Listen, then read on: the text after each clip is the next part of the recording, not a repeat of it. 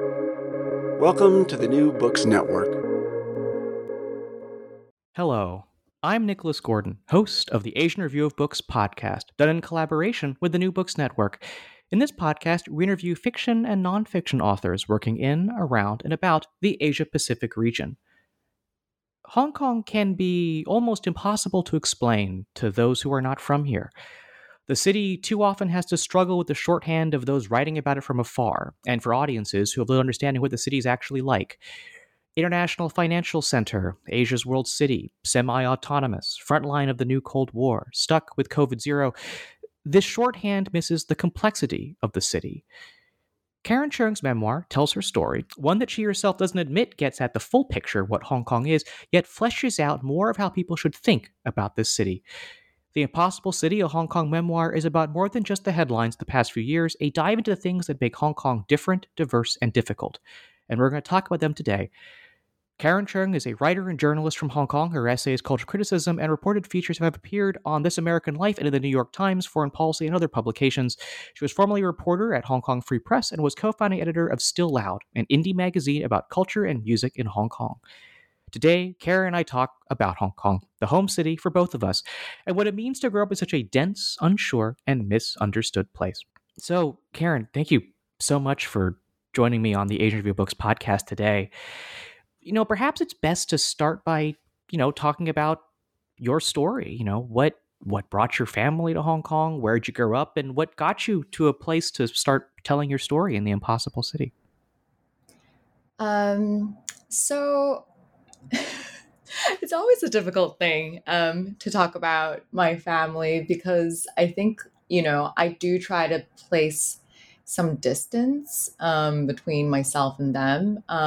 The short version of what is the longer version in the book is that my paternal side of the family came here in around the 1950s, and that was right after, not right after, but it was after the Second World War.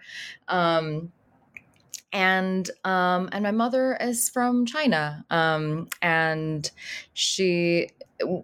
technically my father's side of the family is also from China, but there is in Hong Kong there's like this like very weird generational thing where people have different just kind of decades. Like you can kind of like differentiate like, oh, like how long does it take for someone to be here before you can say like, oh, they're from Hong Kong or they're a Hong Konger, or like what defines like what identification they have. Like, for example, like my mother never really had like permanent residency in Hong Kong, and she's more immediately from China. She grew up in China, whereas with my father and with his siblings, they all grew up in Hong Kong. So that's my family side of it. I grew up here as well. I mentioned in the book that I was born in Shenzhen. This is to this day a very baffling decision, I think, to just wrap my head around, because there are, like what I said, these like bureaucratic difficulties in terms of where your birth certificate is from. And later as an adult, I would learn, there are different vaccine requirements, for instance, or health checks. But I was born in Shenzhen, and my brother, who was a year younger than me, he was born in Hong Kong. So I came here when basically my father's family has always been here. So I grew up for all of my life in Hong Kong, barring that first couple of months where I couldn't, I guess, travel as a baby. And I've been here since. And I think part of this connection I have with the city, or wanting to write about it, I think, it took me a long time to realize this, but I think it has partly to do with not going overseas to study as well. I think a lot of people who, for instance, might have gone to boarding schools and then, on to universities overseas, and then they come back as a fully fledged adult in their mid-20s, they will have a different relationship with the city where they might have to sort of find their way back a little bit. And for me, it really is growing up alongside the city and having witnessed a lot of the changes that this place has been going through. So I think that's why I wanted to write the book. No, And I and wanted to that's talk about, the relationship. no, and that's a good point you raised, because I was someone who went overseas for university, and then came back, and actually came back, I think, after a small stint in grad school, Oh, that's a long and so time. it would have been 6 years, I think. So I myself missed a lot of the changes that had happened. I remember coming back and um, realizing that like a lot of things had changed, not just from politics, but also just like how the city, like what was new in the city, what had grown up, like been developed in the city. And this maybe actually is a really good segue in talking about kind of the first chapter of your book, which talks about Western District, which Sheung, Pun, Candy Town, Yeah. and I came back, I think, after the MTR went out to Western, Yeah. That's the end of and then 2014. but even then, I moved out here a couple years ago, and even in that smaller period, I mean, you notice how the district has changed. There are a lot more dog friendly restaurants now. Let's put it that Oh, way. yeah. There's a lot of, I have But noticed that. but I'm asking is why I get into kind of the talking about gentrification as kind of one way the city has changed. I wonder if you talk about this a bit in your book, and I wonder if you might get into that a little bit. Yeah. So I, the way that the first chapter is structured in a way is like all these different kinds of maps of Hong Kong. That is like a way of seeing Hong Kong. But initially, that wasn't what I had planned for that. For that chapter, initially, what I wanted to do was really sort of like a tale of three neighborhoods, and I wanted to go deeper into really um, basically Samsui Bowl, Shengshui, and also Western District, which I see as, having these really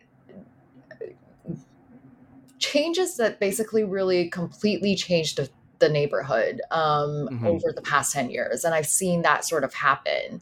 And, with Shamshui Po, it is sort of like a gentrification that's brought about by these ideas of this art hipster, like in Hong Kong it's like Teng, right? And it's with that gentrification, it's really about them, and sort of this new cultural capital, and also people with spending power. And I don't want to I want to be careful to not like demonize them, because I don't think it's essentially this craze, or this superficial thing going on, which a lot of people in the media have painted it as, but the very concrete consequence of what happened when people decided that Shamshui is now a cool area to be in, and is artsy now, is that it drove up a lot of rents, and it really changed the types of shops, who they cater to, what kind of spending power, that range, um, and that and as we know, it's a very working class neighborhood, and so it has been going through these changes in the past couple of years. Shengshui a lot more so, and a lot further back. It's really started since the milk formula scandal, and because it's so close to Hong Kong, it's become this place where people just come through and buy milk formula and then go back. And then as a result, also, you have shops that are not catering to people who live there. It's really catering to people across the border. And that also changes your relationship with the streets that you grew up with. Maybe you're someone who has lived there with your family all your life. And I think with Western District, it's interesting because it's really a gentrification of like race, almost like expats. It's almost like a gentrification that's caused by, for a very long time, this place was close to Central, but not close enough that people would be super attracted to living here because, it was really, you could come here by tram, you could walk. There are like a couple of buses that would take you to Central, but really, it's a little, especially with Kennedy Town, right? It's really at the western edge of it. And so it was a lot less popular. I lived there when I first lived in Water Street, which is not in Kennedy Town. It's more closer to Sakhonjoy area. But then after a year, I moved to Kennedy Town. I lived there for about 4 or 5 years. And that was right when, as you said, the MTR line, the train line was opening. And it's very weird to be in a place where like I remember this like completely just like kind of crappy bar, and it was one of the only bars in the area at the time, and for some reason there was shisha. So you would just get like these people who are facing out to the tram line, and they would just be sitting outside, and there would just be one table because the place is so small, and they would just be like watching the trams and like smoking like on a hookah pipe. And I remember just like sometimes walking home and seeing that bar. And then now there's like, I don't know, there's like too many pubs and bars and all that kind of, even restaurants to count. And it's very weird, I think, when you've sort of had this, you've created this attachment to a place based on just like your memories of it, and also like the time that you live there. Everyone, when we're young, we tend to become very attached to a place, I think. And so I was growing very attached to this neighborhood, and then having seen it, transform over the past couple of years made me really sentimental. And so I wanted to use it sort of as a jumping off point to talk about the levels of changes that are happening in Hong Kong. And, political is the one that gets the most attention in the news, but I also want to talk about it from like a geographical perspective, and also, in a way, economic and cultural perspective. And so that was sort of like an opening chapter that allowed me to really talk about these places, because ultimately, I have had one of my early readers who's a good friend of mine who's actually in the book, Holmes, and he made a suggestion, and he was like, I wonder if that might be like too steep of a reader who's not from Hong Kong to be coming into and just reading as a first chapter. And so I wrote the preface as like a more like easier, to stomach sort of entry level piece, so that people who pick up the book wouldn't be like, oh my God, like she's like referencing all these places in Hong Kong that like I have no idea about, or, don't necessarily care about. And so, yeah, so that's like quote unquote the first chapter, but it was like my way of like mapping out my own relationship with all these neighborhoods. Yeah, and there's I mean it kind of then spins off to so many different things you notice about the city and how it's changed. And we're going to kind of jump around from topic to topic a little bit. But you talk about economic changes. You talk about the housing crisis, which is always presented as, was it too many people, not enough land? Yeah. The answer is to make more land. Yeah. And obviously this is like a big debate in Hong Kong whether or not that's accurate. Yeah. How much they're Hawk developers. But one thing you do in the book is you really kind of make the housing crisis kind of real, in terms of kind of real people. And I wonder if you might talk about Hong Kong's housing issues with relevance to, real people in your life. Yeah. So I think, there is definitely, it's important for media in general to tell the news of like how the housing crisis affects, the poorest people in Hong Kong. And, we have a lot of those stories about, caged homes and subdivided flats and everything. But it's always kind of told with this lens of like almost like poverty porn. And, it is an important thing to just really let, I don't want to say let the world know, but like shine a light on. But I kind of want to just stay away. Like I wanted to talk more about like the middle. So I wanted to talk about not, the most expensive flats that sometimes, business publications like Wall Street Journal or Bloomberg would tend to do, features about, these micro, I can't remember what they're called anymore, but it's like just Like like nano flats, I think is the term like now. nano flats. Yeah. So, those also get a lot of attention.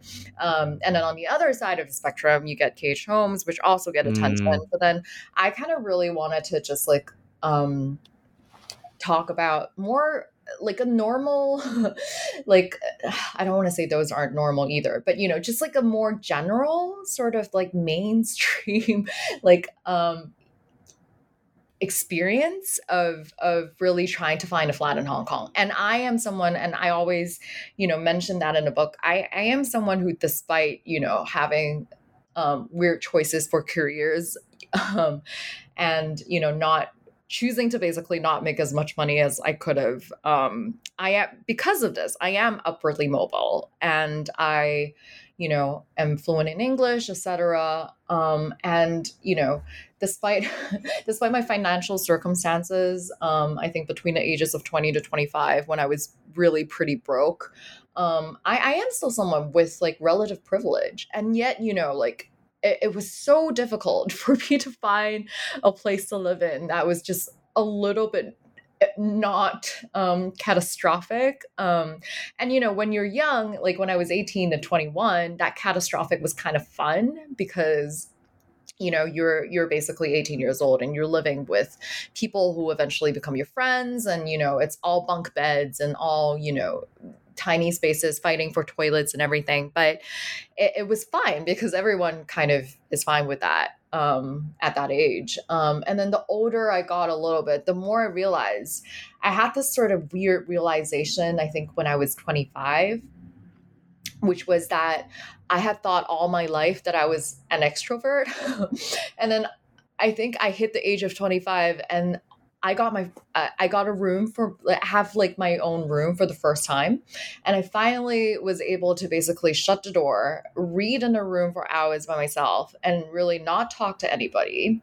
My room had windows, which was like a huge plus. I've lived in rooms with no windows before, and the view was just green, and it was like incredible. And I was like, oh my God, I never have to leave the flat again. I was like, why did I always have to why did I used to go out all the time? And I realized it was because like I had no personal space, and I had no concept of what personal space is until I was 25, because I didn't have that understanding. And so I think because of that, and I've had a lot of weird flatmates along the way.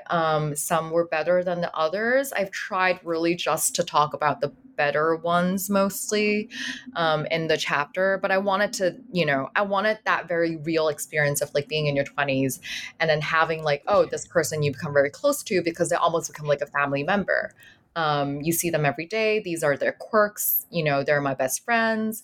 And then, most people have that relationship with a flatmate, but not with that many. And, the name of that chapter is 22 roommates, because I was just counting the other day. I just before I wrote the chapter, I sat down and I was like, oh, this person lived with me for like 2 months. That person lived with me for like maybe half a year. And then I just sort of listed all of them. And I was like, this is a ridiculous amount of people to go through in like less than 5 years. So, it was really, I think, a way for me to try to, sneak in all of that research and also discussion of housing problems in Hong Kong, but make it feel a little bit more real, where I hope, like if I did it well, that people would be invested in this search of mine for, okay, where is she going to live next? Is she going to feel comfortable here? Is she going to be able to find a home, which is really, what the chapter and on a larger scale, I think the whole book is about. And, I didn't really come to a conclusion. And I came to a very sad, realization at the end of the chapter, which is that like, if you're someone who's partnered and, if you get married or whatever it is, but if you're someone who's partnered, your rent problems go away much more quickly. You still have them, but part of, what was difficult for me was that when I wasn't living with my partner, every time a roommate moves out, you're like, all of a sudden that month, 6,000 Hong Kong dollars is gone because like you can't necessarily find someone to sublet it. And like for no reason at all, like you just lost like $6,000. And that's like a lot of money when, you don't have a very Mm-hmm. high salary, which is the majority of people in Hong Kong. So yeah, it was just like me trying to like make this sort of abstract problem of, oh, Hong Kong has a land problem, Hong Kong has a housing problem, and make it just like a lot more personal and a lot more like, yeah, hopefully more real for a person reading it. And hopefully that would inspire them to become a little bit more interested in reading up about, how it affects like everyday people in Hong Kong. Another thing you get into in the book, which I know that people outside the city are just not going to understand, is the international local school divide. You were in both systems. Yeah. I was only in the international school system. I'm an ESF kid, but it's just like this So is just this is just this is. Sorry, you were going to say. no, I was like, yeah, ESF kid. No, but go on. Yeah, no, exactly right, and but so we both like understand like what that means and what like that implies about. But it's something that people just outside of Hong Kong just don't. I mean, this is not something they think about because they just don't have it, and so. But I wonder if you might could talk a little about that distinction, Yeah. and kind of what that means for the students that go through it. It's obviously a certain understanding of international that Yeah. leads to certain like assumptions and ways of thinking about the world, etc. I was wondering if you might kind of talk about that distinction a bit. Yeah. So okay, so first of all, like I had to come across pieces and they're more sort of either blog pieces or commentary pieces, but I had seen pieces written by people overseas before that also actually talk about the international school system. And a lot of the things that they were saying were actually remarkably similar to what I was sort of trying to figure out in terms of the Hong Kong local international divide. And I can't remember, I have to find the piece, but it was written by someone, I think, who was. I'm trying to remember where, if it's in Southeast Asia somewhere.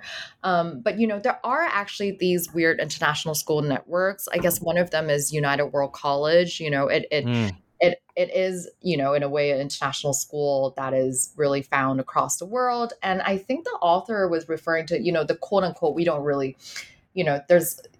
this term is debatable, right? But like the quote unquote global South, like there are international school systems as well. And it's always really set up to benefit children of politicians or diplomats that are posted overseas. And so I think it is a system that does exist elsewhere, but in Hong Kong, which I try to write about as well, that it's especially weird because now that we're so-called post-colonial, it a lot of the people who go to these international schools aren't even children of expats.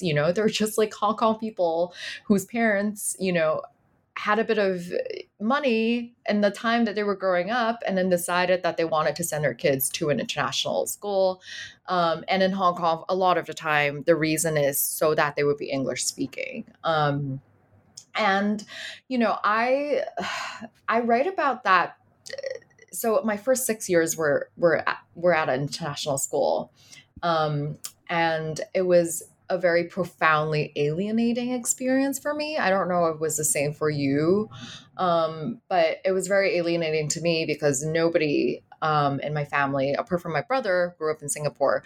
Nobody else spoke English. And my brother didn't live here. So I never, there was no one in my life up until that point who was someone who would speak English in their everyday life.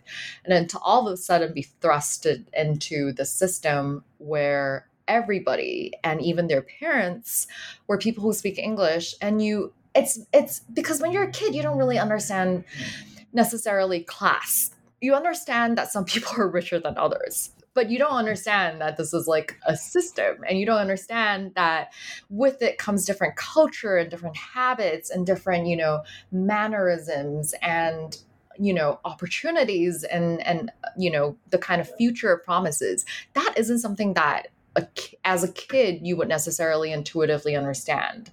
And so like, I think I just spent the first 6 years basically just being really confused because I knew that, my father was rich enough to send me to an international school, but I also knew that, we were living in, as I describe in the book, like the majority of my time was spent at this Tonglao that my grandmother raised her kids in. And it's very old. It's one of those, like there's no dry, wet demarcation in the toilet, which just means, like you shower in the same place that's like right next to your toilet, right? And, there will be rats rotting in like the staircases sometimes because there are a lot of rats. And like, I just like had no, like, I had no consistency. I feel like I was completely fine with it in the beginning because again, kids are very adaptable, like kids aren't going to be like, oh, this is like richer and that's less rich and I prefer this. Most of the time kids really just survive in the environment that they're in. And I didn't realize that, that sort of consistent, rich, privileged class, what that looks like until I went to the international school. And so I graduated. I wasn't particularly happy most of my time there. I did make friends towards the end. In the beginning, I didn't because I couldn't really speak English. And then, my father was just like, there's no way I'm going to be able to send you to a secondary international school. Like your school fees already cost way too much in the first 6 years. And so I was just kind of scrambling to figure out, okay, now I have to completely change, the way I understand everything again, because the school environment is different. The language is once again different. Everyone is speaking Cantonese, obviously. And, the education system is different. I was the last batch of people who took HKCEs, like Wei Hao, which is like a system that doesn't exist here anymore. You only have to take one exam. But back in my time, you have to take 2 exams. And I was just scrambling to basically try to learn Chinese all over again, which I thought I knew. But it was that. It was learning ancient Chinese texts. And then eventually, at the time, that didn't really strike me as much. But I think, once I graduated and I went to university, I started noticing that there are these differences between international school kids who stayed in that system and went to a local university. I started noticing the distance I think they had between, especially the politics and also just even stuff like, preferences for what to do on a weekend, right? Like even these things would be completely different and really shaped by both your upbringing and also the money that your family has. And so I was trying to just at the same time, I was trying to reconfigure like what it means for me to be part of this place. And that was when, a lot of protests were happening in Hong Kong, or beginning to happen. And so I talk about it in the book as well, which is that like, why focus on international school kids, right? Because there's such a small population of like the whole Hong Kong school population. And it's very low. If I remember correctly, I have to check the figure again, but it was like 6% when I wrote it or something. But that's so larger than I would have thought, actually. 6%. Really? Yeah. It's like definitely less than 10, but, so I was just trying to figure out like why care so much about it. And then I just realized, for me, it's really a way for me to talk about both belonging, and also what activism means, what identity means, how it's related to class and language, but also, like in a way you can kind of use that experience and have it as a lens through which to understand also the expat experience, for instance, or also, there are certain kinds of apolitical Hong Kongers who decided that, their life is in, for example, investment banking, or, they want to work in certain global firms.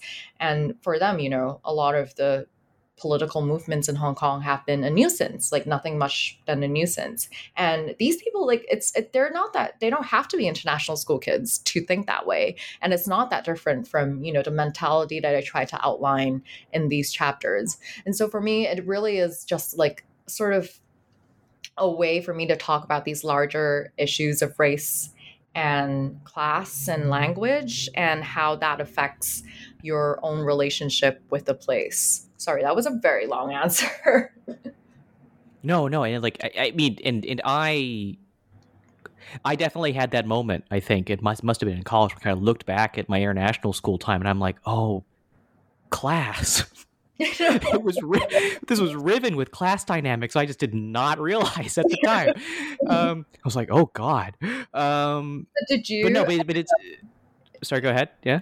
Did you? I don't know. Did you like have this like also like have this like little quest to like reevaluate or like understand like your own relationship with the city? Like I find that a lot of ESF kids, especially those who decided to return to the city, have this like little journey. I'll say it's an ongoing process. It's a process that I think is at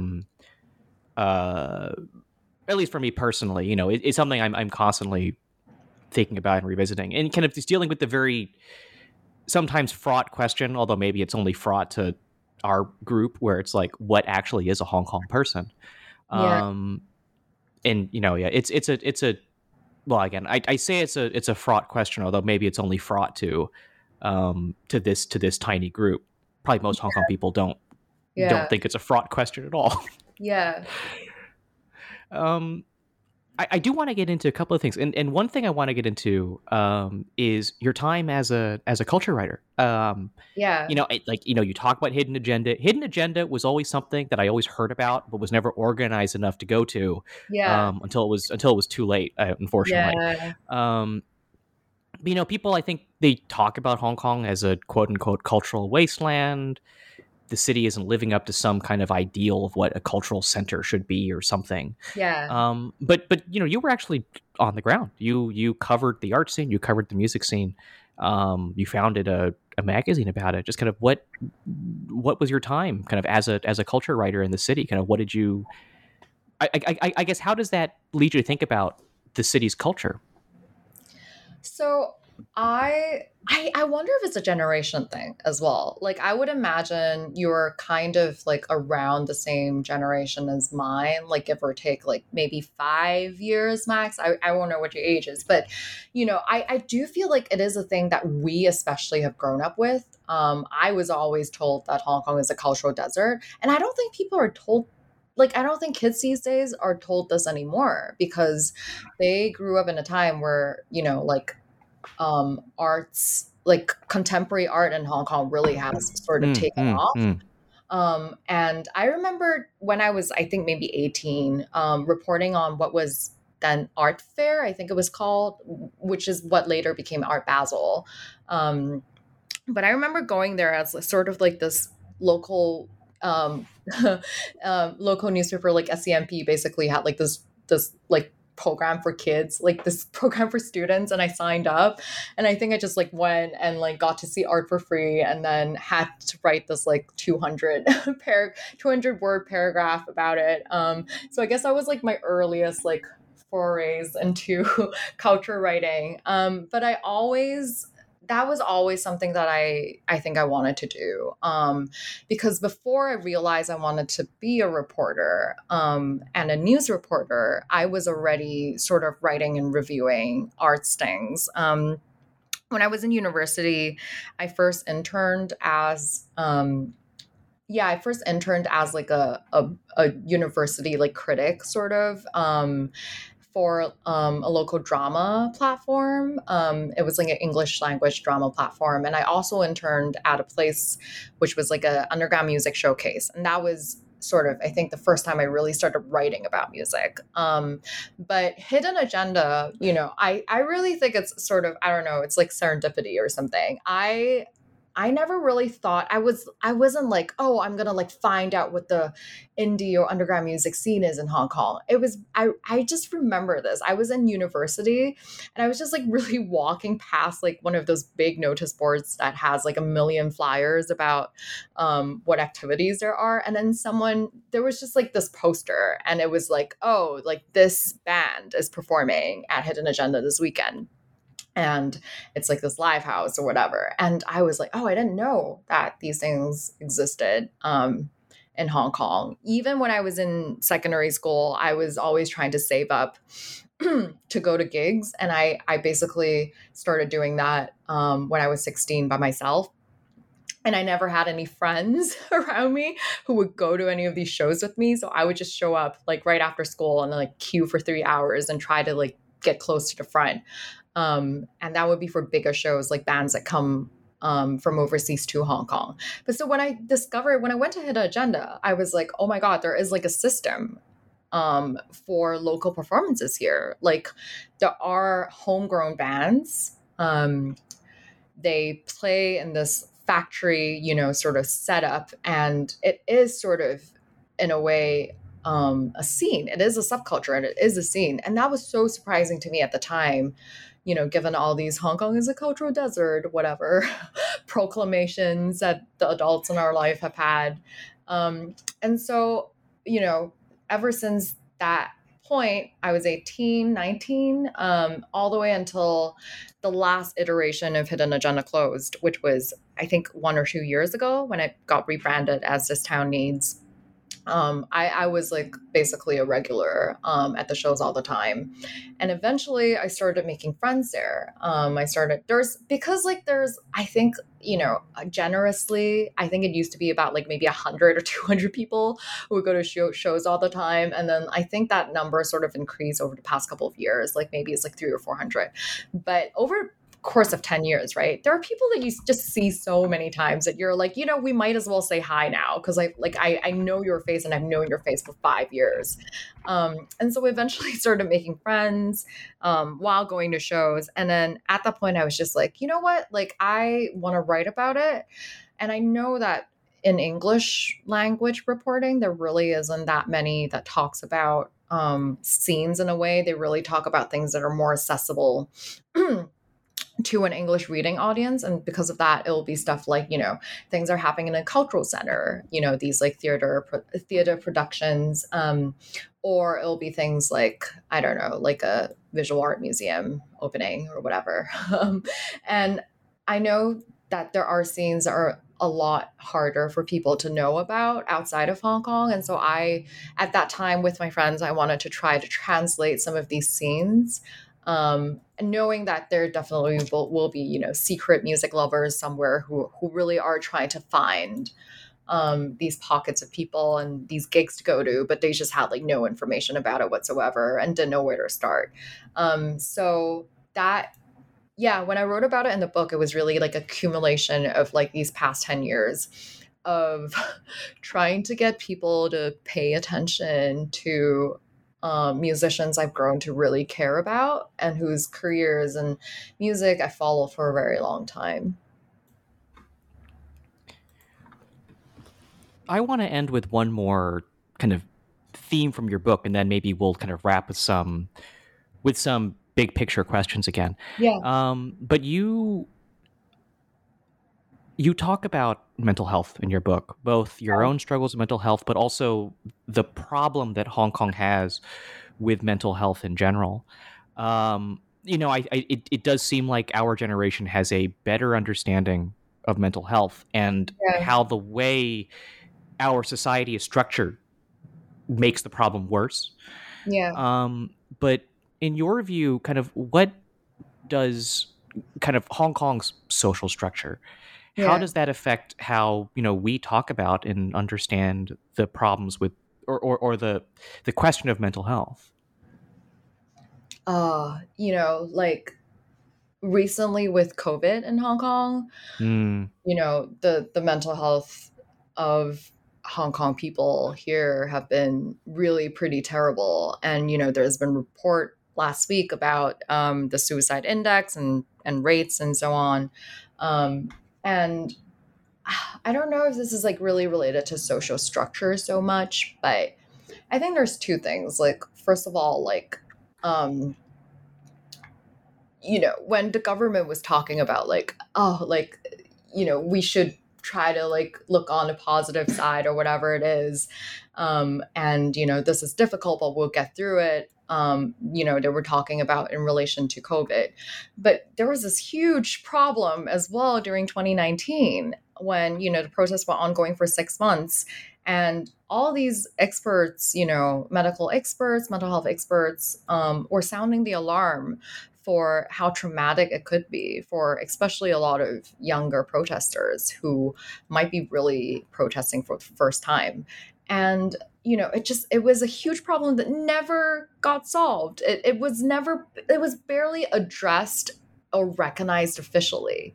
And so, like, that is already, I can't even imagine, in 10 years or whatever, I don't want to use the word like trauma lightly because it's always like shifting understandings, and then people would be like, okay, is this like over dramatizing it? But I do really think a lot of what happened in 2019 was traumatic for a lot of people, and we have not dealt with it at all.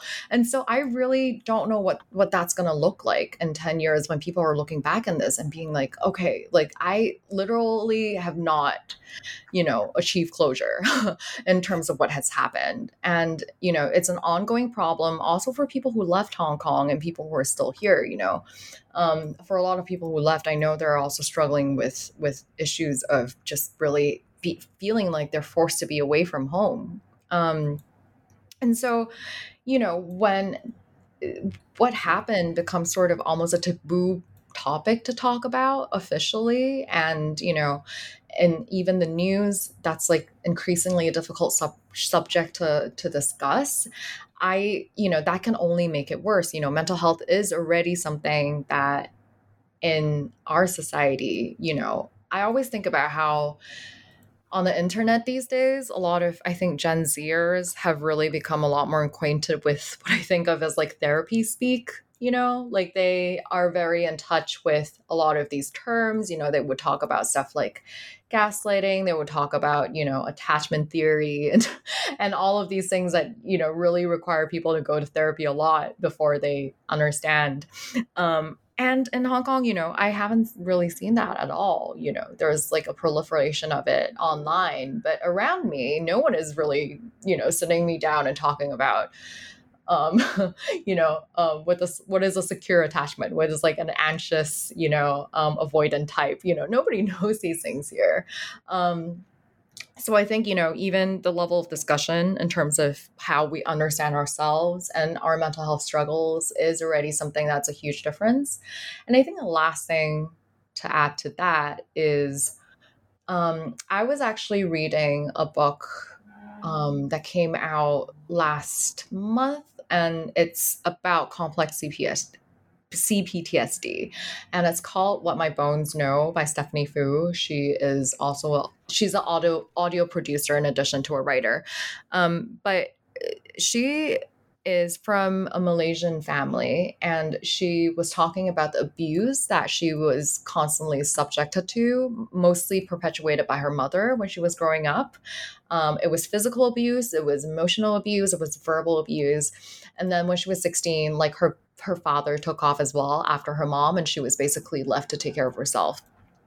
And when I was reading the book, like I got very frustrated on her behalf and really just angry and upset for her. And at the same time, also realizing that, this is almost like not a rare occurrence, maybe not to that extent, but all of us have grown up, many of us, but have grown up with a certain level of emotional and verbal abuse. And it's kind of been not justified necessarily, but it's kind of been brushed off because it's so common. Like a lot of families in Hong Kong, a lot of my friends in school have grown up with parents who would occasionally or sometimes frequently beat them. And so, when you don't even really have the understanding to call abuse abuse. I think that also really affects, you know, the understanding of mental health in general. And so that coupled with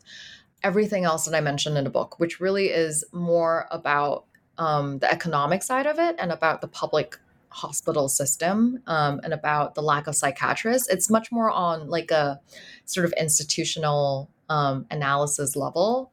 But there are all these cultural factors that play into sort of what people call the mental health crisis in Hong Kong. So yeah, I don't know. I just like I wish more people would talk about it. And I do think people are more open these days, but there is still that lingering stigma of whenever you talk about mental health, people in Hong Kong still tend to be like, oh, it means you're crazy or something, like, especially from a generation older than ours.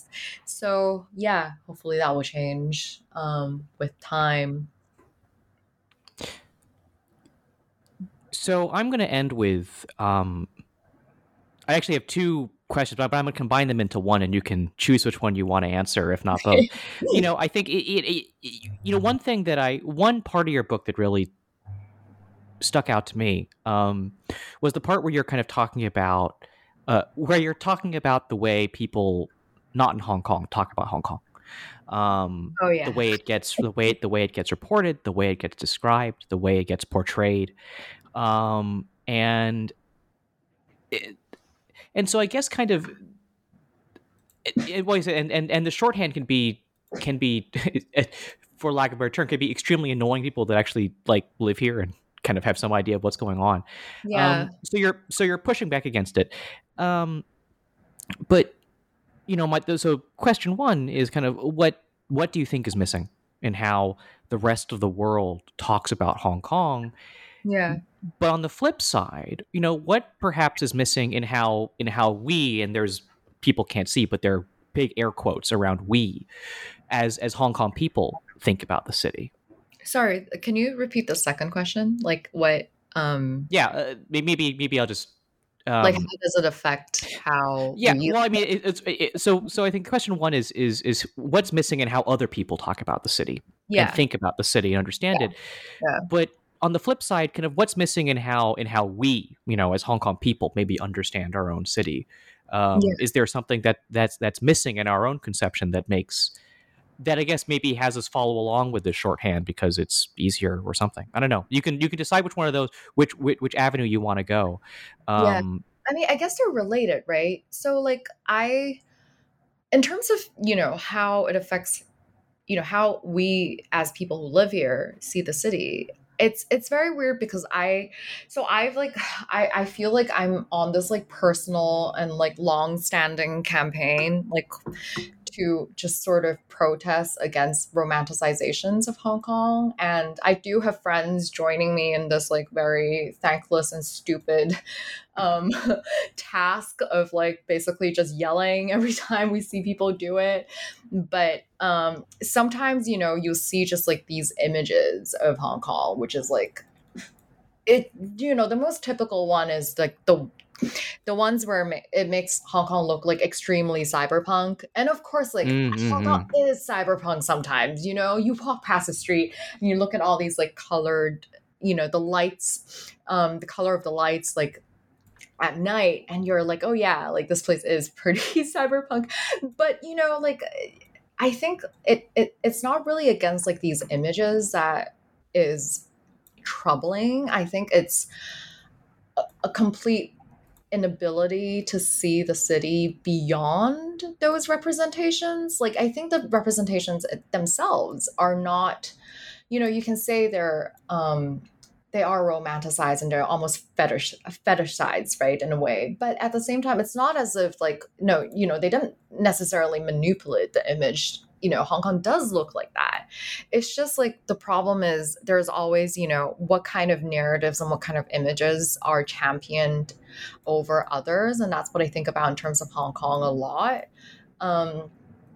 It's I say it's weird because like I feel like I'm constantly complaining about like, okay, please, like, can we stop writing about stuff like neon lights and how it's dying out, which I think, you know, and it's weird because it is important and it is something that's changing and it is, a dying craft that should be preserved. But, this is the kind of stories that international media are only interested in, right?